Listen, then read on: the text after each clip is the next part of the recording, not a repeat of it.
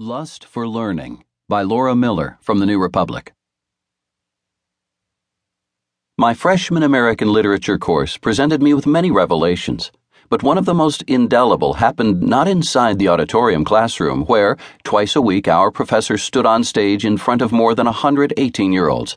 Instead, it came as I stepped into the women's restroom afterward, just in time to overhear two of my fellow classmates rhapsodizing over how cute the professor was.